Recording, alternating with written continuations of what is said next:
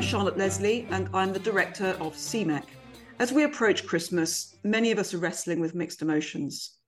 Happiness at the prospect of Christmas with loved ones, but also continuing horror at the conflict in occupied Palestinian territories. And even in the holiest places of all, Jerusalem and Bethlehem, we have seen tension and strife, both in our occupied Palestinian territories, which have witnessed an upsurge in settler violence against Palestinians and raids by Israeli troops on refugee camps and villages. Today, I'm delighted to be joined by someone with a keen eye both on the Christmas message and what is happening in Jerusalem and elsewhere at the time of this conflict. The very Reverend Richard Sewell is the Dean of St. George's College in Jerusalem, and he joins me from there. Richard, welcome, and please tell us a bit more about your role and the work you do in Jerusalem. Well, hello, Charlotte, and I'm really pleased to be able to be with you. I'm speaking to you from St. George's College in Jerusalem, just a quarter of a mile from Damascus Gate, so very near the old city of Jerusalem. And I'm the Dean of the college, which is the Anglican Centre for Pilgrimage in Jerusalem. It was actually founded over 100 years ago and was intended to be the theological college to train Palestinian clergy when the Anglican Church was sort of in its early years of being founded, but that really never came to fruition. And so it gradually developed a ministry as a sort of Holy Land theological centre where clergy would come, and lay people, but initially mostly clergy, to learn about the land, the archaeology, the history, the Bible in context, and increasingly the people, all the people of the Holy Land, Christians, Jews, and the Muslims. And then in the last 30 years, it's become really almost exclusively a pilgrim centre, and we receive up to 450 pilgrims per year from all over the mostly English-speaking world who come to make their pilgrimage with us, and we provide a whole programme between 10 days, 14 days of a sort of a deep dive pilgrimage. It's not like the get in as many holy sites as you can, like some pilgrim tours are. We go quite deeply, and our senior teacher has a PhD in pilgrimage and knows the land extremely well. And because we are rooted in the Anglican Church here, we are rooted in the people of the land. So people don't stay in hotels around Jerusalem or elsewhere. They stay with us in the community, which is the Anglican Church here, which is 95% Palestinian. And that's who we are and what we do. So often, and very sadly, especially since this conflict has erupted since Hamas's terror attack on October the 7th, we are looking increasingly at the Jewish community and the Muslim community. And it's easy to forget that there is a significant Christian community in Jerusalem and significant Christian heritage. What's the Christian population of Jerusalem like? Is it shrinking? What's the status? Yes, it is shrinking, tragically, like so many Christian communities throughout the Middle East. In 1948, at the foundation of the State of Israel, it's estimated there were just over 20% of the whole population who were Christians. But gradually over time, that has diminished and diminished for a variety of reasons, partly because Christians have the lowest birth rate, but more significantly because Christians have sought a better life elsewhere in the world, and perhaps more than the majority Muslim community amongst Palestinians, they have had the best opportunities to move through their high level of education and through links and connections in many different parts of the world. So now we really are barely 2% of the whole population, and Anglicans obviously are a minority of that.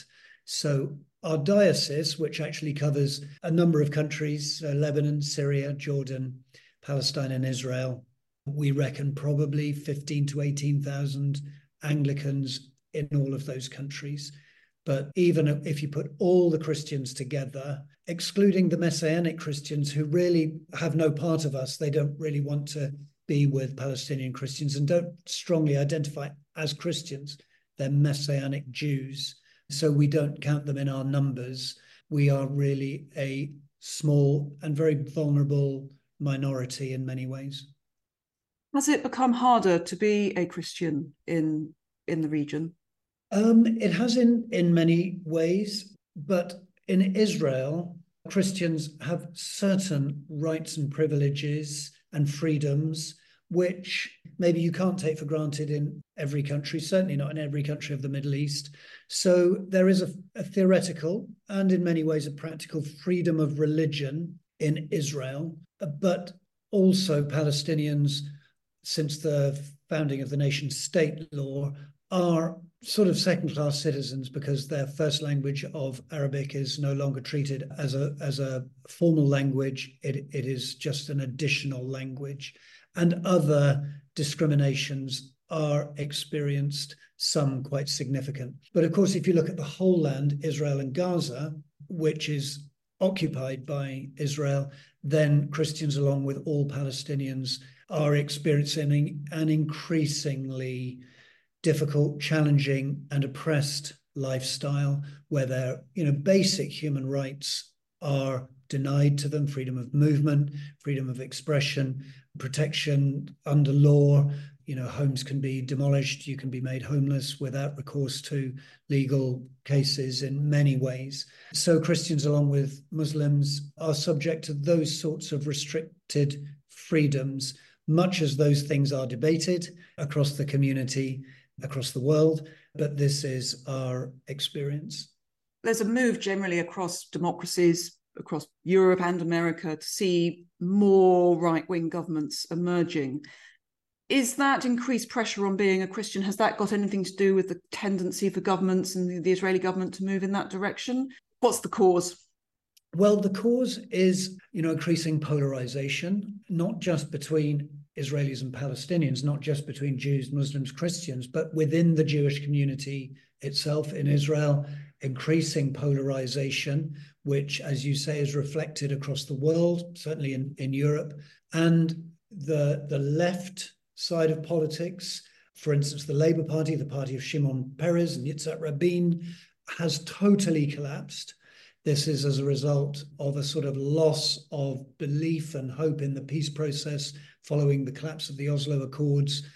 So the politics all shifted to the right because there is no effective left. And that has opened up possibilities for an extreme right-wing form, radical right-wing, you'd almost say Jewish supremacists. And some of those now in Netanyahu's government, even before the war coalition, actually probably more so before the war coalition, incorporates people on the extreme right, racist right. Names are familiar. People know about Bezalel Smotrich and Itamar Ben-Gvir, and they are not the only ones. They are the best known of the far right. And they have pushed Netanyahu, whereas Netanyahu might previously have been seen as sort of on the strong right, now is the moderating force in his own government because he has gone into coalition with seriously worrying politicians who are pandering, who are ultimate populists and pandering to the basest instincts of Jewish people in Israel, who basically say they've had enough. They're not prepared to want to live alongside Palestinians and are looking for them to leave or to be constrained in parts of the land that Jews don't have to move into at all.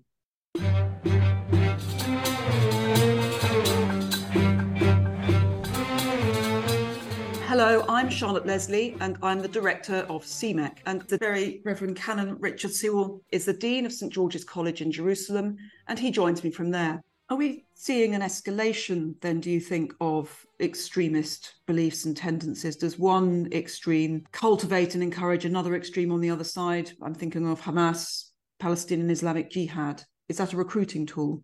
It certainly is a recruiting tool. And I think, radical Islam has a sort of trajectory of its own. We've seen that, ever since the founding of the Muslim Brotherhood in the 40s and 50s in Egypt.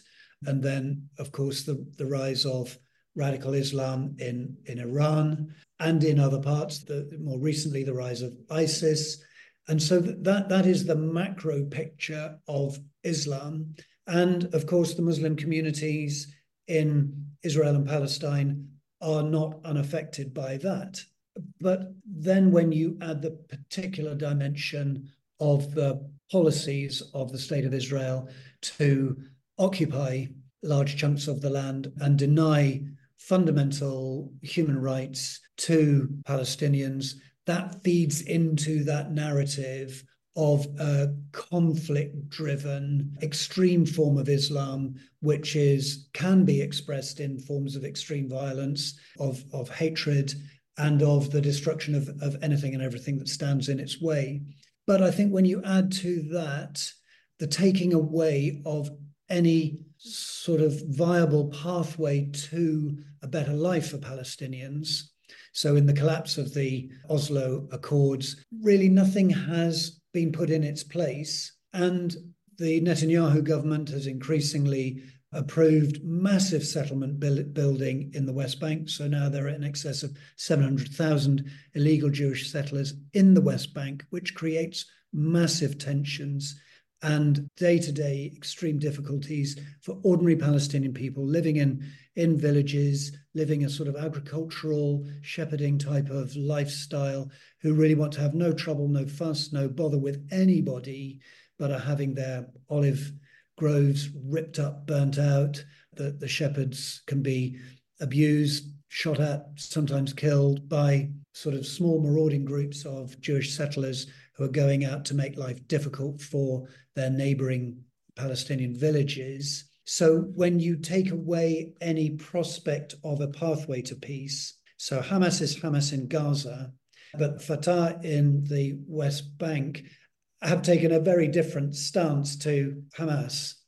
But Israel has not fostered that and said, look, if you take this line, which is respecting the right of the State of Israel to exist, and you're prepared to cooperate with us, there will be benefits and we can move down a line.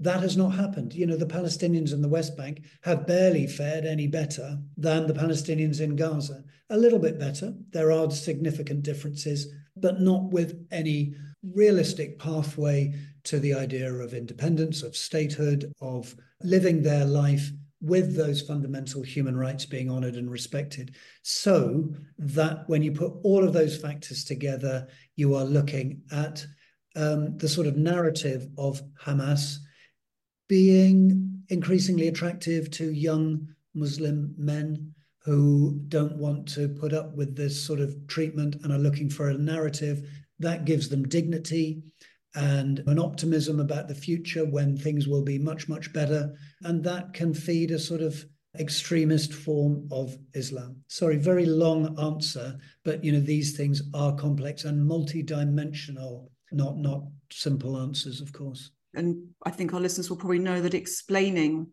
what leads to terror atrocities is in no way justification for them. Not at all. Looking at now, we can't escape what's happened since the terror attacks, which were horrific on October the 7th, and the response. And now daily, and because we live in a world of social media, we're seeing the most horrendous images of children, dead children being pulled out of rubble. And you know, we dread to think how many other thousands are still under that rubble. What is the effect of witnessing that trauma and that horror having on the population that you're living amongst so close to Gaza? Charlotte, when you describe those two things, you know, both events are having the most profound impact on people's day-to-day lives, their emotions, their mental well-being, their physical well-being. You know, obviously people being bombed in Gaza, I mean, that is beyond description of what they are having to endure and what the communities and the Gaza envelope experience, the horrendous trauma of those brutal, unbelievable attacks upon those communities and the people actually in the front line of all of that. Everybody, you know, nobody could have any question. They are profoundly traumatized, and people close to them, families, relatives, friends. But there is no one in this land who is unaffected by all of that, whether they know people personally involved or who've died or who are hostages.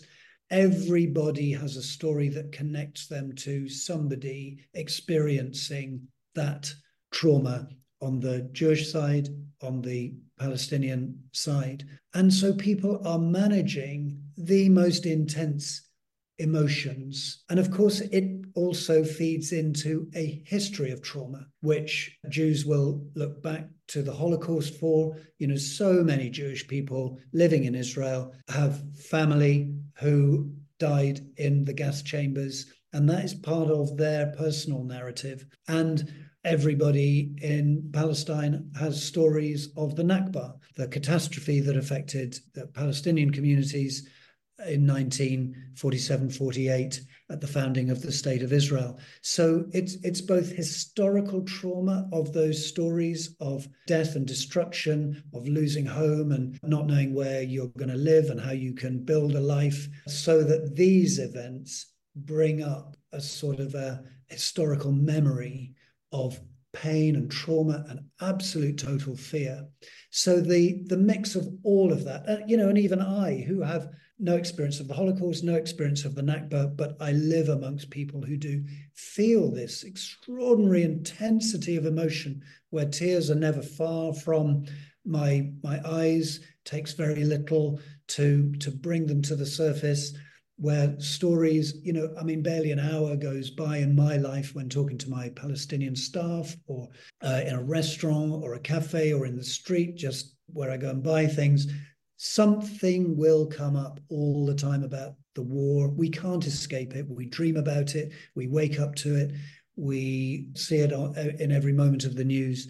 So we are living in this extraordinarily intense experience, and it makes it very difficult to talk about it with others. So people, if you don't know that people are going to agree with you, you won't talk about it because it's too painful, it's too raw, and yet we all have to talk about it because we're trying to process it, trying to work out what it means. But then when it feeds into politics, it feeds even greater polar extremities. And we need people around the world to help us to talk about these things in ways that are thoughtful, compassionate, profoundly empathetic, and that look for the truth and the value in the other side that we perhaps don't feel an affinity with, rather than ramping up the intensity and using words of hatred and of utter condemnation for people, not those who are in the front line of killing and hating and raping and, all those other awful things, but the people on the edges of those things.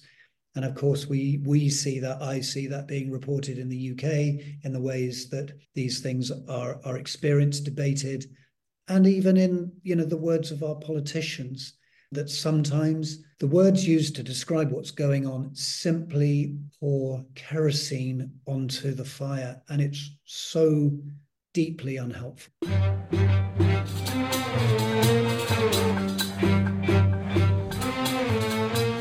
I'm Charlotte Leslie, and I'm the Director of CMEC. And the very Reverend Canon Richard Sewell is the Dean of St. George's College in Jerusalem, and he joins me from there.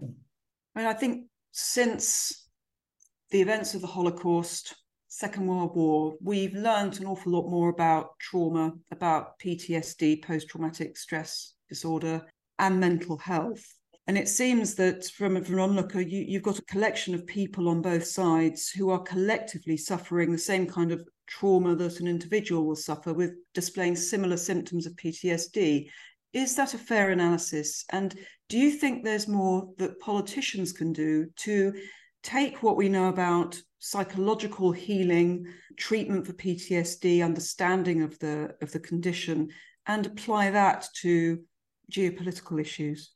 Gosh, I think that's really on the edge of my ability to speak sensibly about it. But I think acknowledging that this is a part of the reality is important. And to understand when you're talking to people from these lands or who have close relatives in these lands, that a degree of that PTSD is going to come through in what people say and do. And so I think a lot of listening is really helpful, rather than telling people that they're wrong in what they think or feel. Of course, we have to have a robust debate about these things, but when you're talking to people coming straight out of trauma, you don't start dismantling their their perceptions and their arguments, you first of all take the time to listen and to try to understand their experience. Of course, people don't have to agree with everything, but the sort of usual debate that goes on in social media and perhaps goes on in the House of Commons at times needs to be moderated to realize that people are dealing with high levels of deep anxiety and pain, fear, and anger. You know, I keep saying to people, there is no one in this land who is not sad, frightened, and angry. And that is just where we are. You know, it may be beneath the surface more for some people than for others, and some emotions may be more prevalent than others, but those things are across the board. And that's not really the best place to try and make really great political decisions when those emotions may be driving what you are saying and doing. And it needs the perspective of people one or two steps away to help people to, you know, maybe process some of those more extreme forms of reaction without patronizing people and say, you know, when you've calmed down a little bit, you might be able to think straighter. That would be deeply unhelpful. But realizing that, asking the question, well, where do we go from here? That's probably not where most people are at the moment, when there are still hostages being held and men, women, and children being bombed out of their homes and in supposedly safe areas. That things are so raw still right now that many people can't really totally think straight. We're in the run-up to Christmas, a time when we traditionally talk about light coming into the world. That's the story, whatever your particular faith, that's what the story is about for many. We read that Christmas in Bethlehem has been cancelled. How will you be celebrating, sounds the wrong word, but how will you be marking Christmas? And how can you celebrate when it seems such very dark times? Well, I really don't like the headline that Christmas is cancelled, because it isn't cancelled. Nothing actually can cancel Christmas, because it is the annual celebration of the gift of Christ into the world that we see as a child born in Bethlehem. What the headline is trying to grab at is that the heads of churches here announced a month, 6 weeks ago, that our usual festivities were cancelled. Christmas lights in public places would not be switched on, that are, you know, the party festivities, which are part of the Christian community's experience here as much as they are in any parts of the United Kingdom or elsewhere in Europe. We would not be doing those sort of jolly, jovial, celebratory things, and that we would concentrate more on the spiritual core of the message, which in a way is a great thing to focus on anyway, because that is the whole reason for it. But it means that, you know, we're in a state of mourning, and you can't celebrate in the same way as if a close member of your family died in these last few weeks. When you come to Christmas, you know, wearing party hats and blowing party poppers, you know, would probably not be done. It certainly wouldn't be in my family if a close member of my family had died.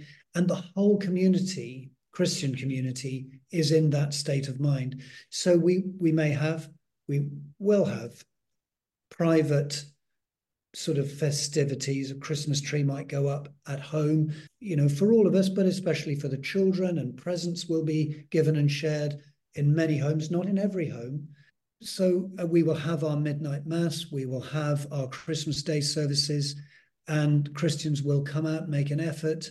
I am pretty sure even in Gaza that those few Christians that are there, gathered in the Church of St. Porphyrius, the Greek Orthodox Church, the Church of the Holy Family in Gaza City, will find a way to celebrate and light candles and proclaim the gift of the Saviour of the world born in Bethlehem. I'm pretty certain they will find a way to do that. So even in Gaza, Christmas is not cancelled, but it's different. It feels so restrained, and none of the beautiful Christmas trees that are normally up, well, in the Cathedral Close here at St. George's, but more especially in the Old City, that some of them tower over on the rooftops of the churches and the Christian schools. They're not there. Up in Nazareth, which normally has the largest Christmas tree in the land, that's not being put up, and therefore the lights aren't on. And most significantly of all, the huge Christmas tree and the nativity scene in Manger Square in Bethlehem, the beautiful lights that normally adorn the Basilica of the Nativity will not be lit. And we will be there, God willing, inshallah, on Christmas Eve. And it won't feel the same. But we will still visit the place of Jesus' birth in the grotto beneath the basilica. We will still sing our carols, but with a different sort of poignancy. You know, I think when we sing, "Yet in the dark streets shineth the everlasting light, the hopes and fears of all the years are met in thee tonight," it will have a special power because we feel that darkness enfolding us in a bad way, not just in the ways of winter where lighting a candle in winter just feels comforting. We feel we're surrounded by a darkness which, without wanting to exaggerate, is a kind of evil. And so we proclaim the gospel to bring the light of beauty and truth and hope and comfort in a visceral way, more so than perhaps ever before. So Christmas is not cancelled. Christmas will be proclaimed with an added intensity and a poignancy that words won't be able to do justice to. Very Reverend Canon Richard Sewell, thank you very much indeed, and all our wishes with you all for Christmas. Thank you, Charlotte.